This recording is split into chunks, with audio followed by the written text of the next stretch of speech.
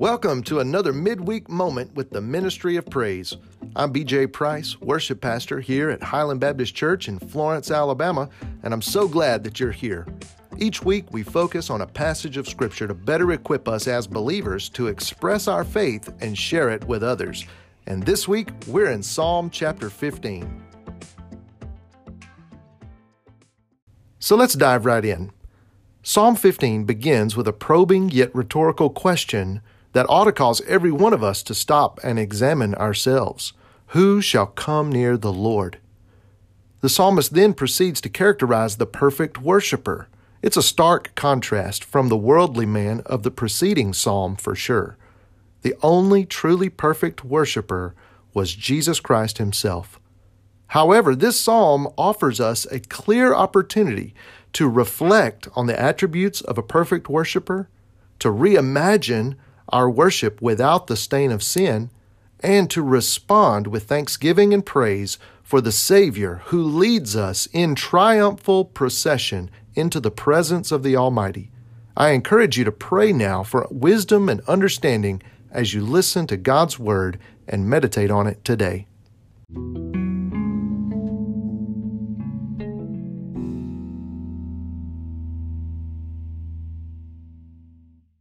Psalm 15. O Lord, who shall sojourn in your tent? Who shall dwell on your holy hill? He who walks blamelessly and does what is right and speaks truth in his heart, who does not slander with his tongue and does no evil to his neighbor, nor takes up a reproach against his friend, in whose eyes a vile person is despised, but who honors those who fear the Lord, who swears to his own hurt and does not change, who does not put out his money at interest and does not take a bribe against the innocent. He who does these things shall never be moved.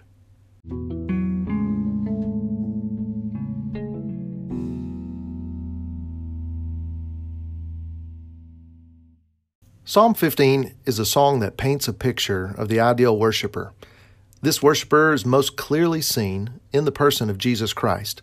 His life of integrity and character is one that we should all desire to follow.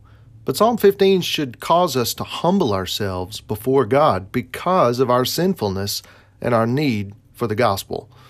Those who sang this song hundreds of years before Jesus came would have been convicted of their sinfulness and need for spiritual and relational healing. And likewise, we should too. But it's through Psalm 15 that we are actually invited to draw near to the Lord by contemplating what it really takes to dwell with Him.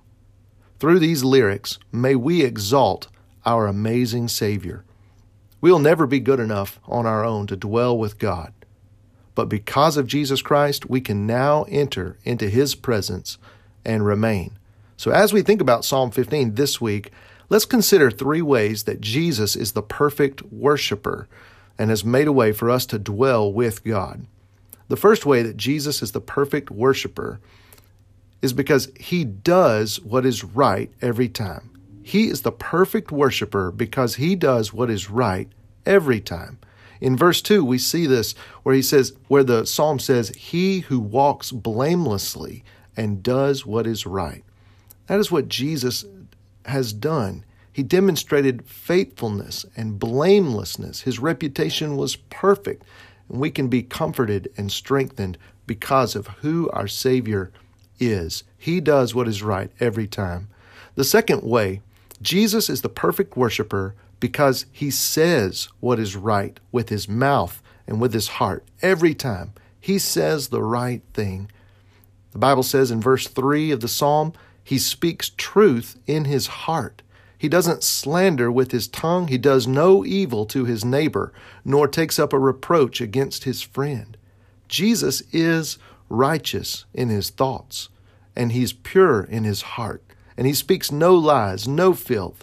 He loves others well. He always acts in their best interest. He builds others up. He protects and He promotes their witness and their reputation.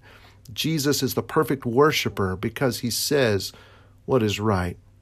And thirdly, Jesus is the perfect worshiper because He suffered to help the believing community.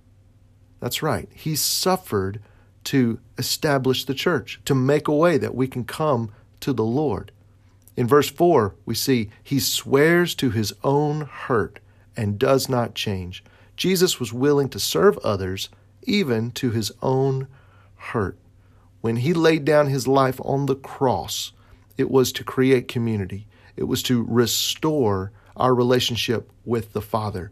And his willingness to suffer on our behalf is the picture of willingly giving and loving, pouring out himself so that we can be made right with God.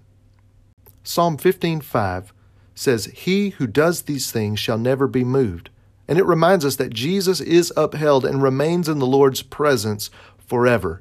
There he makes intercession for us and purifies us once and for all of our sin.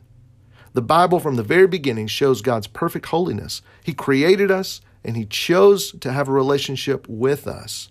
And he, by his amazing grace, has made a way for us to draw near, and he invites us to come today. Would you pray with me now as we exalt our Savior and thank him for sending Jesus to make a way for our salvation? Father, I thank you for the ministry of praise, and thank you that we can pause in the middle of our week and we can reflect on who you are and all that you've done. Thank you for sending your Son, Jesus, to make a way, to renew our relationship, to restore our brokenness, to bring healing into our lives.